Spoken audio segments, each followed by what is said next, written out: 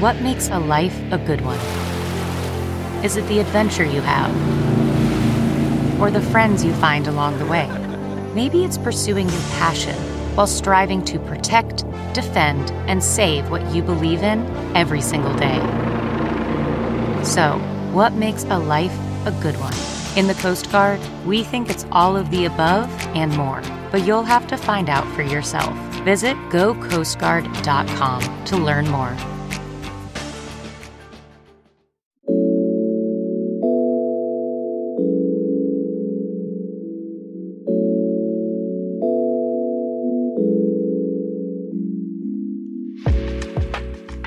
Hey, it's Crystal Knight, and welcome back to the show, brought to you by Newsweek. This month, the Supreme Court of the United States, which is a 6-3 conservative-leaning court, is set to make a ruling on affirmative action.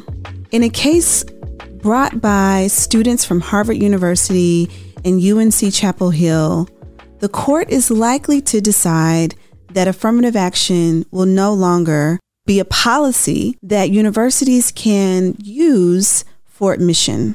Why is this important? It's important because in states that have already banned affirmative action, Black and Latino enrollment has already dropped. But also, affirmative action not only affects college admissions, it affects other areas of our lives that we haven't thought about. And this week, I speak with the president of Color of Change, a racial justice organization who seeks to hold not only elected leaders, but people who are decision makers accountable for the decisions that they make, because the decisions that they make affect the day-to-day lives of many Americans. I'm excited about this conversation, and I hope that you'll listen and learn something.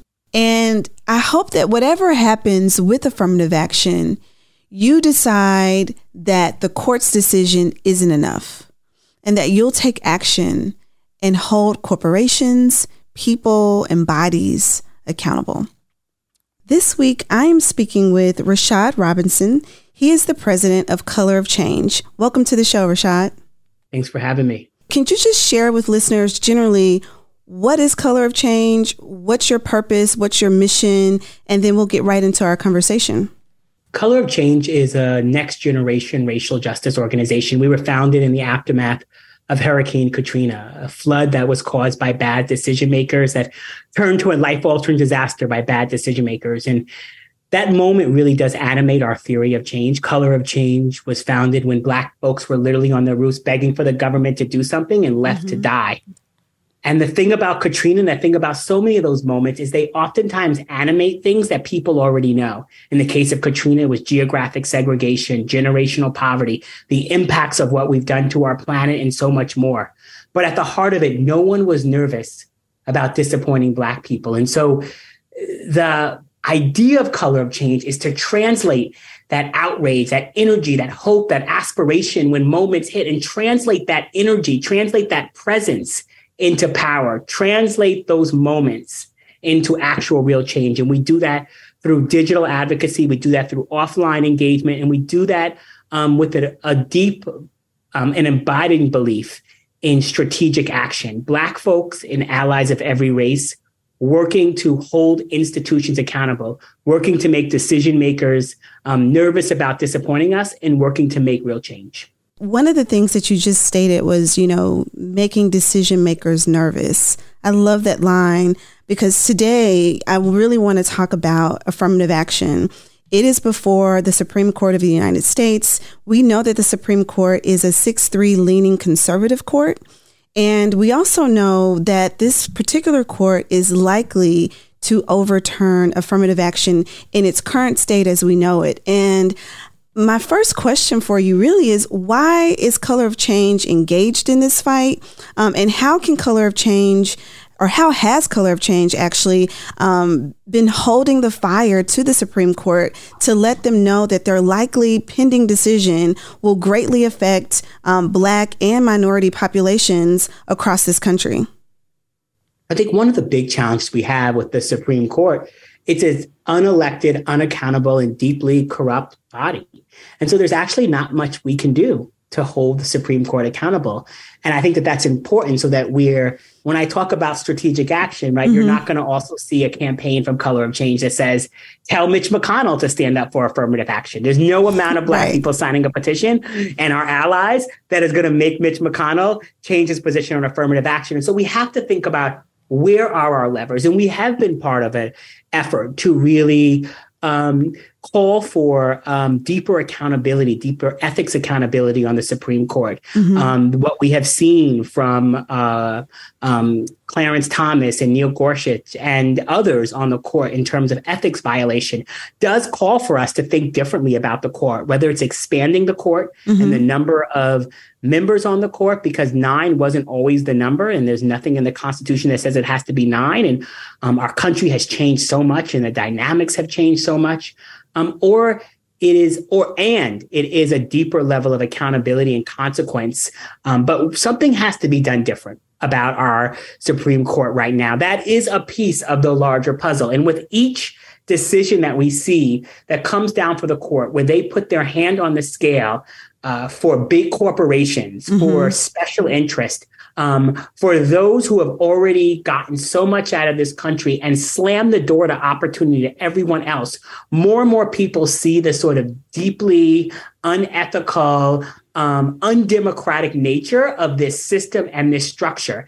And part of what we recognize at Color of Change, it's not just enough for Black people to work to win inside of the structures. Right. Sometimes we have to change those structures. That's how we've been able to win the right to vote. That's how we've been able to win so many policies that have opened doors to opportunity. And the court right now, no matter how much we do sometimes in terms of turning out people to vote or winning over hearts and minds, we have this group of 9 that can make a decision that overturns the voices and aspirations and demands and dreams of millions upon millions of people. And the final thing I'll just share about the Supreme Court is that the majority of the members of court right now were placed there by presidents that did not win the popular vote.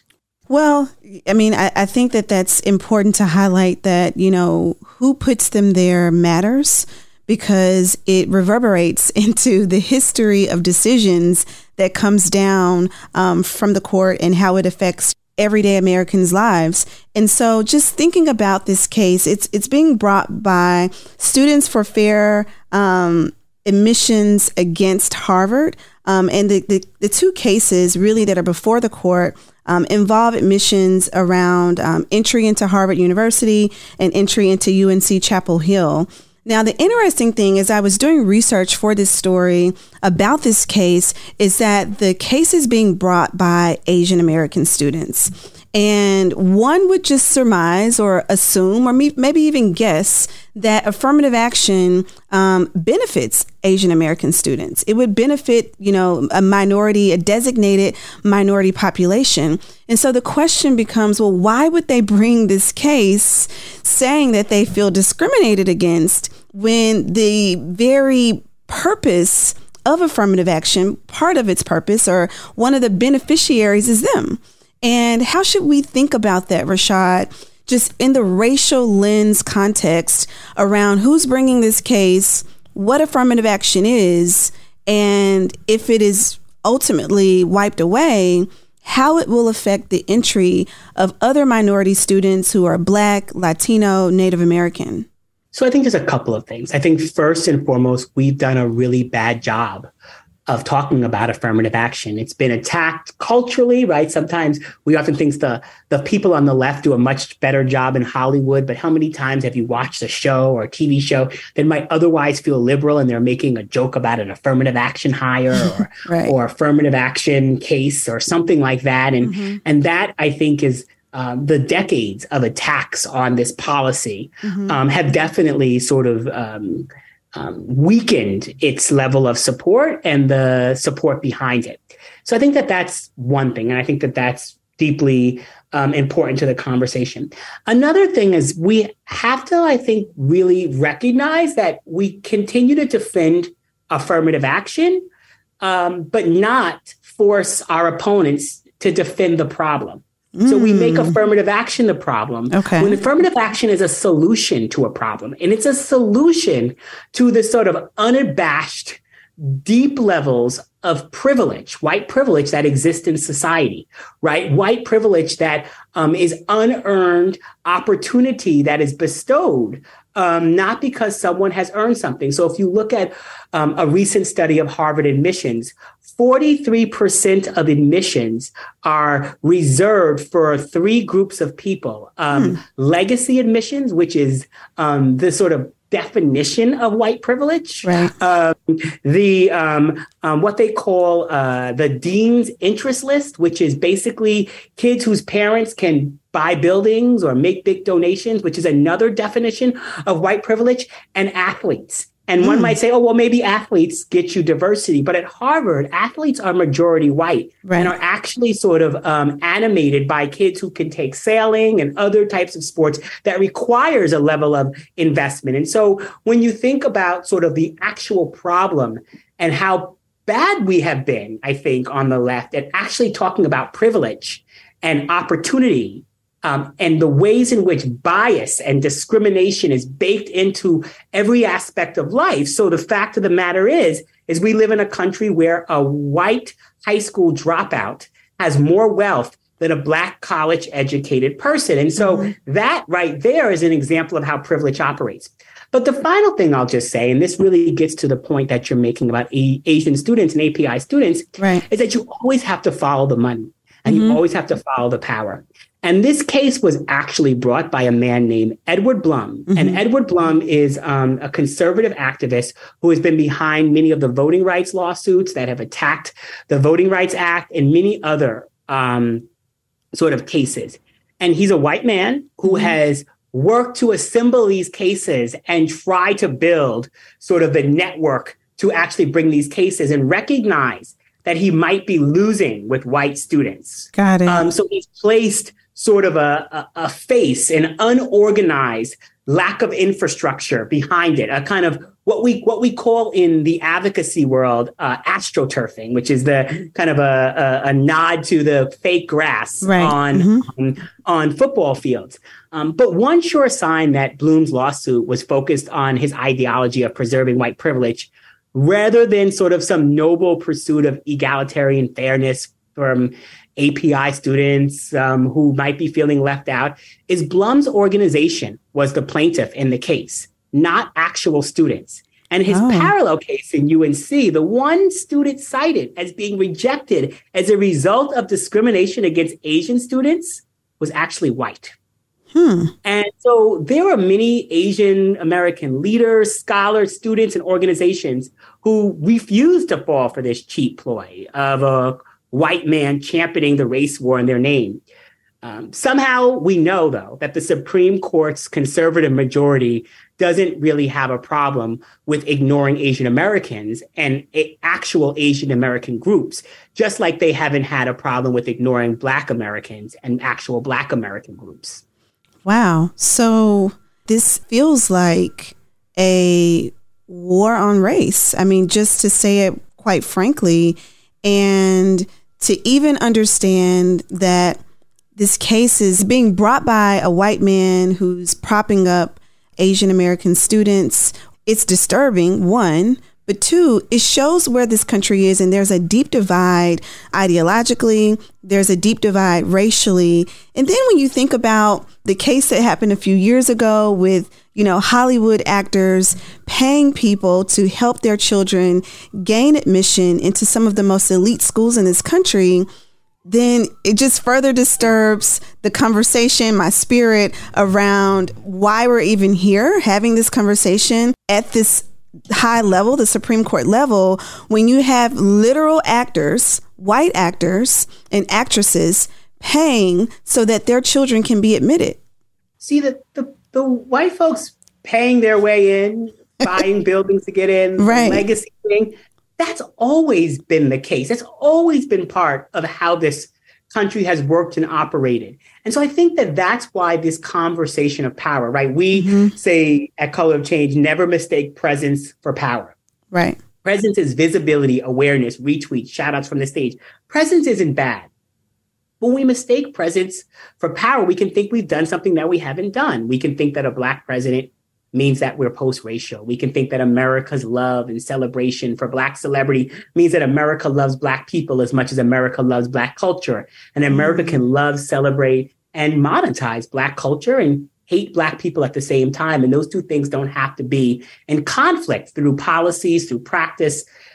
Power is the ability to change the rules, the written rules and the unwritten rules. And so when I think a lot about power and I think about what's at play here for power, I want to take us back to 2020, in the summer of 2020. Okay, take us back. And you know, many people thought the best we could do in terms of activism and engagement during that time where so many of us were glued to screens because so many people were quarantined and so many people were not out. The best we could do in terms of activism was clap outside of our windows, right?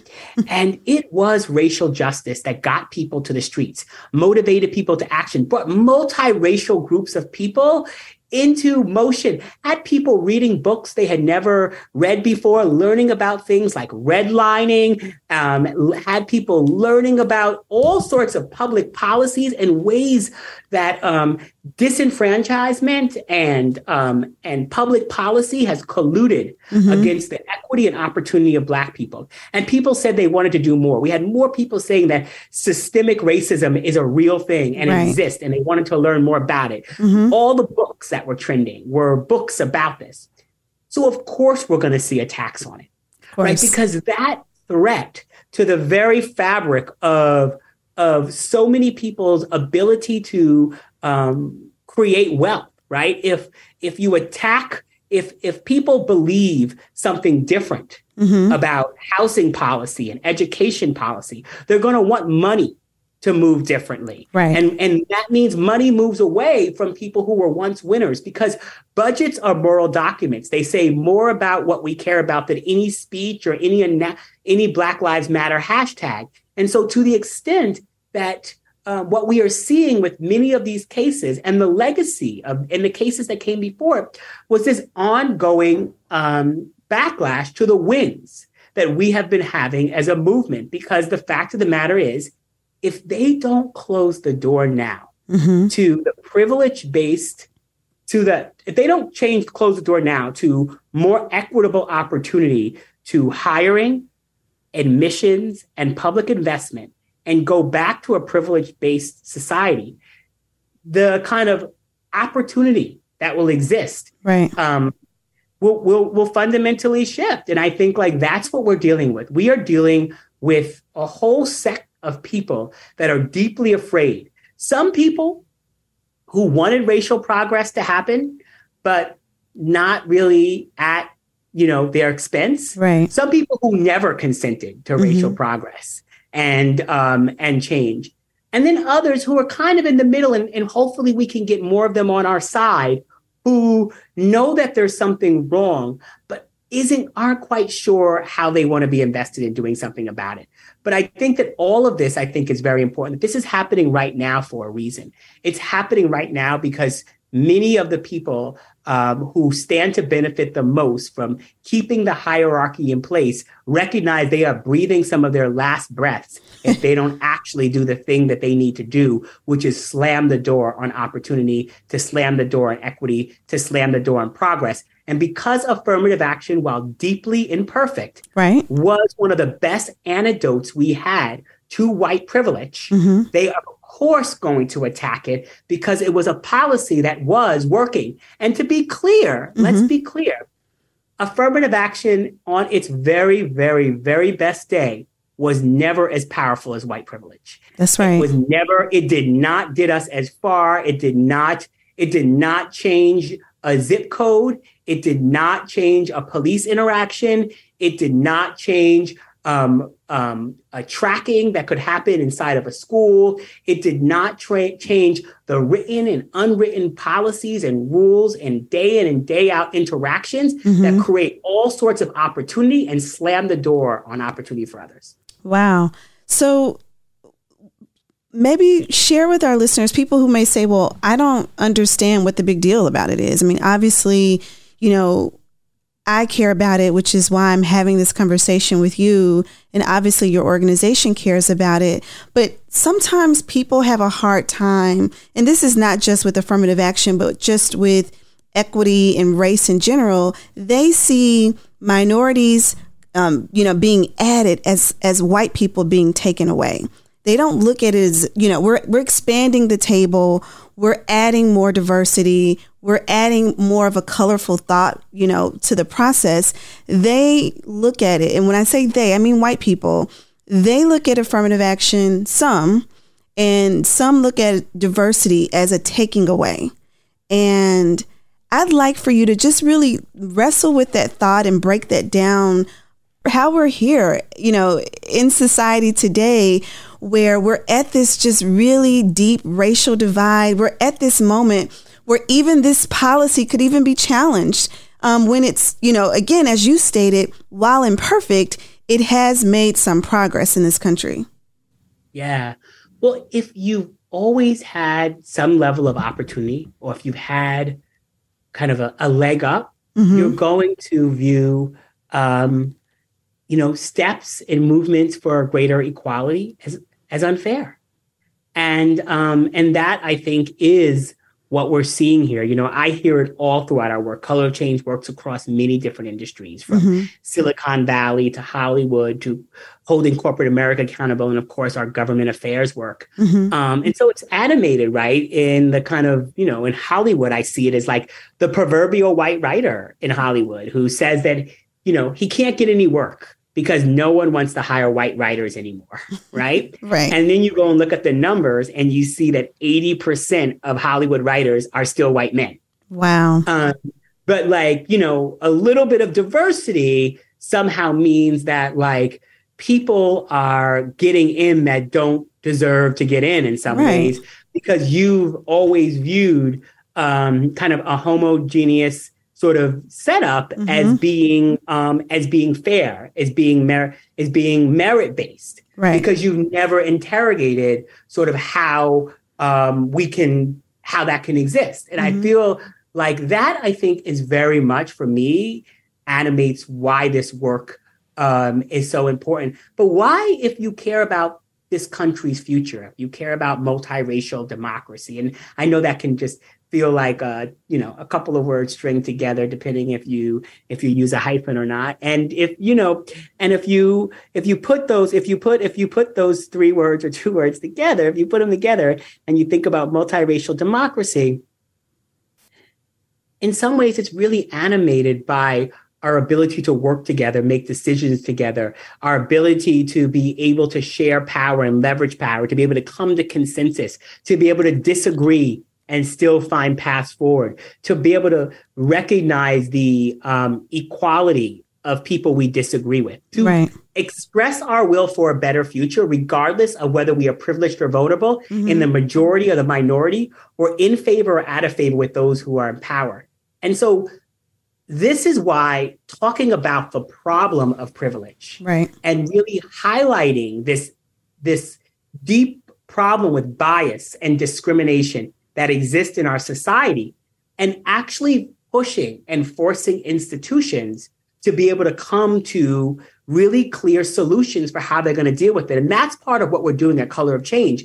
When this decision comes down, which we believe will in some way undermine affirmative action, our call is going to be to campuses and universities to release their plans on how they're actually going to be ensuring equity and inclusion. What are the things they're going to be doing now that they don't have the tool of affirmative action? And how are they going to be making sure that they are not just leaning in to a privilege-based setup? Because all of these universities will still keep giving access to their donors. Absolutely. Who've been able to largely gain wealth and access to privilege when all of us couldn't compete. We're able to win when we were being redlined and excluded from banks and everything else. They've got unfair advantages along the way. They're going to include people who are legacy admissions. And we know the history of segregation in this country, the history of unequal access. So those are folks who are actually getting a leg up, not from something that they earned. And we know universities will still use that to fast track people's walk through the front door of a university, or that maybe they'll walk through the side door of that university. So what are they doing to spur that? What is Congress and the federal government doing around investments and other sort of places? We know what the funding and support looks like for schools where Black and brown young people largely go. So already we know in this country that our schools are underfunded. And that is a choice that our government is making. Correct. To underfund certain schools, to give some young people based off of their zip code, which then translates and has a deep translation to race, a different set of choices and a different set of opportunities. And then we also know that there's an environment of enablers. There will be corporations who will try it. Right. When this comes down, they will try to eliminate scholarship programs, internship programs. They will talk about DEI and diversity and all of those things. And we will not let them do it in the dark. Great. We will shed light and spotlight on their behavior and their activity and their actions, because that will be critical and important. And then the final thing is that there's places that are validators, right? U.S. News and World Report, for instance, releases a survey, a listing and ranking that we know universities take very clearly, that they fight to get higher on that because it means something for their mission standards. If they're going to give extra credit for hot yoga, then they actually need to make sure they hold accountable these universities for how they're actually ensuring diversity and equity and inclusion in their admissions classes, and how they're actually dealing with the systemic failures of our government and others, and holding universities accountable. So we are going to be mobilizing folks, because we know at Color of Change, fundamentally, that we will always lose in the back rooms if we don't have people lined up at the front door. And so our invitation, when these decision comes down, to everyone who's listening, is to line up with us at the front door. That's to great. Join us in this fight, to raise your voices, to join in this, because this is about, as I said, the future of our ability as a democracy to have a society that actually creates the systems and the possibility for opportunity and equity for all of us. Well, that's great. And I love that you all are already thinking about post-decision organizing and getting in front of, what will likely, take shape, not only at the university level, but I love that you brought up the corporate level and how there are many corporations right now who do provide scholarships, and this is just their entryway. And we've already seen this. Really, I think we're seeing it right now in the state of Florida with Governor Ron DeSantis and his anti-education legislation that he's already signed into law. But there are other, states who have anti-affirmative action, and we've seen Black and Latino enrollment down because of it. But also, if you have states like Florida where governors are banning this just statewide, not so for yes, affirmative action, but also diversity, equity, and inclusion. How do we put pressure on these corporations to make sure that they continue to step up, because their support is even more vital during times where the federal government has, done overreach, or the governor of a state has had undue overreach? I mean, these corporations will say, no, they can't, until we build enough pressure and power to force them. They are licking their fingers and putting them up in the air and seeing which way the wind blows. Right. And so part of organizing and activism is to direct the wind and to make sure that they feel the pressure and they feel the energy. And that is why the investment of people and people power in this is so critically important. We may not have the money that Ed Bloom has behind him with his list of billionaires. We do need money, but we don't have that money. What we do have, hopefully, is the people. And the people willing to stand up, fight back, and push. And that, for me, is so critically important right now, because we are facing not just these attacks on affirmative action. We are facing our books and our history being banned. We are facing more and more attacks on our ability to vote. And so we're being blocked from schools, blocked from hiring, blocked from the voting booth, blocked from so many places that should rightfully be our place, just like they're everyone else's. Right. And and those laws are by design. They are by design to be able to take this country backwards, to be able to set up a system where some people have more opportunity, some people have more privileges, and it's a very, transparent attempt to make the solution the problem. Mm-hmm. And so what we're seeing, whether it is the attacks on books or the attacks on affirmative action, is it tries to get us to start talking about the solution, right? Whether we're talking about educating and helping young people understand a wide range of history, which is a solution, right? Mm-hmm. Or whether it is an antidote to privilege, like affirmative action. These are solutions. And you always have to be skeptical of anyone that spends all their time attacking the remedy to a problem while allowing the problem to sit there untouched, unattacked, and unintegrated. Yeah, that's a great point. And how this case just allows further racial divide to continue to persist, not only at the systemic level, but even just the collegiate level and even the corporate level, which is something that I find very intriguing and interesting that you brought up. But as we really wrap up this conversation, what's one or two things that you'd like to leave with our listeners just as they're processing what could happen and what is about to happen in this country? How should we think about, not only admissions into schools, but even in the workplace? This isn't necessarily about trying to fill a quota, but making sure that qualified people have a fair and equitable shot at a number of different things in this country. So not only jobs, but housing, transportation. There's so many areas where affirmative action can take place and have tenants. But how should we think of this country and race in this country and admissions in this country, understanding that this policy of affirmative action may likely be done with? Yeah, I think it's important because we're seeing a number of cases come down from the courts. And I think one thing that I think is important for listeners to understand is that sometimes we think about each of these incidents, each of these cases, each of these attacks on equality as separate. Mm-hmm. But the opponents to equity are all seeing them connected, right? The folks that are part of the donors trust, mm-hmm. which help to fund Edward Blum's work, are funding other things, other attacks.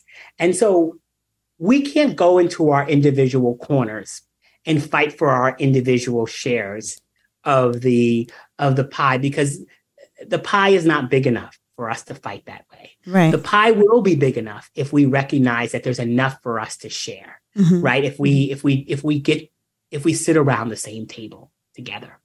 And so I think that's one thing that I want people to remember, is that these coordinated attacks aimed at shutting the door to progress, aimed at turning us backwards, aiming at cementing and implanting privilege-based, discrimination-based, bias-based hiring, admissions, and public investments, is part of a larger strategy of ensuring that this country is accessible for a smaller and smaller minority of people.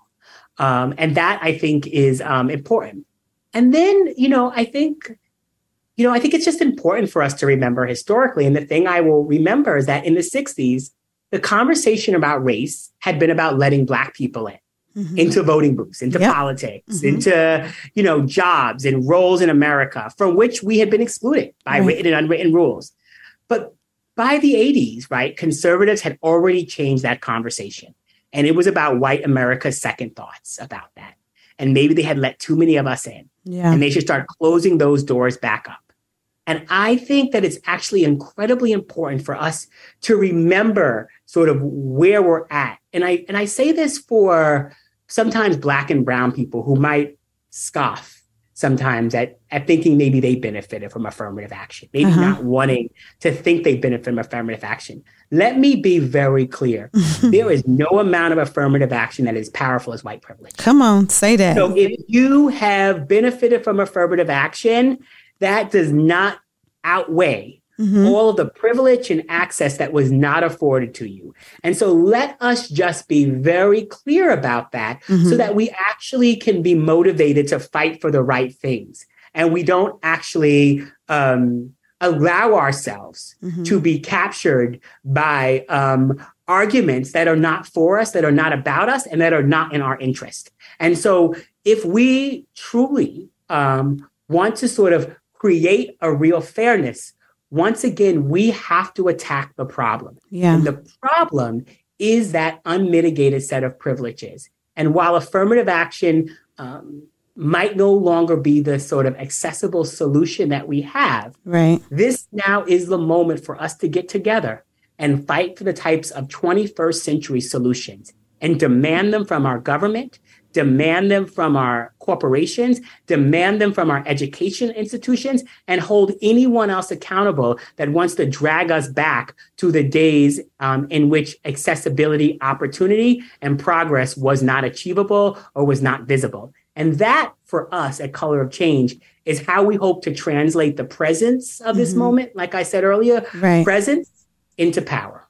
You know what, Rashad Robinson of Color of Change, thank you so much for taking the time to share your thoughts just about where we are and how this case will affect, the public at large. And also thank you for the work that you're doing through your organization. There are so many things that you could be focused on and fighting for more equity, more equality, a deeper lens and understanding about racial justice is so critical. So I want to just say kudos to what you and the organization is doing to advance rights for Black and minority populations across this country. And just thank you again for your time today. Appreciate you. Thanks for having me on and this great conversation. I hope you enjoyed this episode of The Crystal Knight Show, brought to you by Newsweek. The best way you can support us is to give your 5-star review on Apple iTunes and be sure to subscribe wherever you listen to your favorite podcast to The Crystal Knight Show.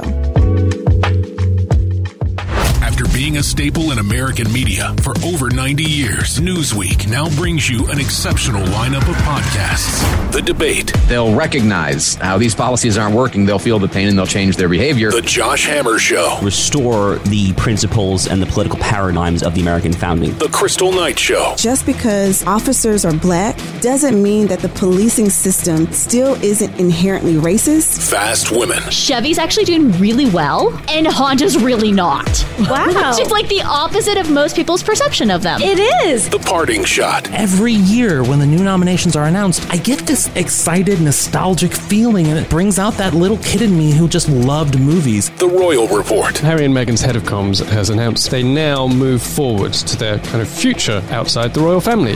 Newsweek podcasts. New episodes drop weekly. Download or listen now at newsweek.com or wherever you get your podcasts.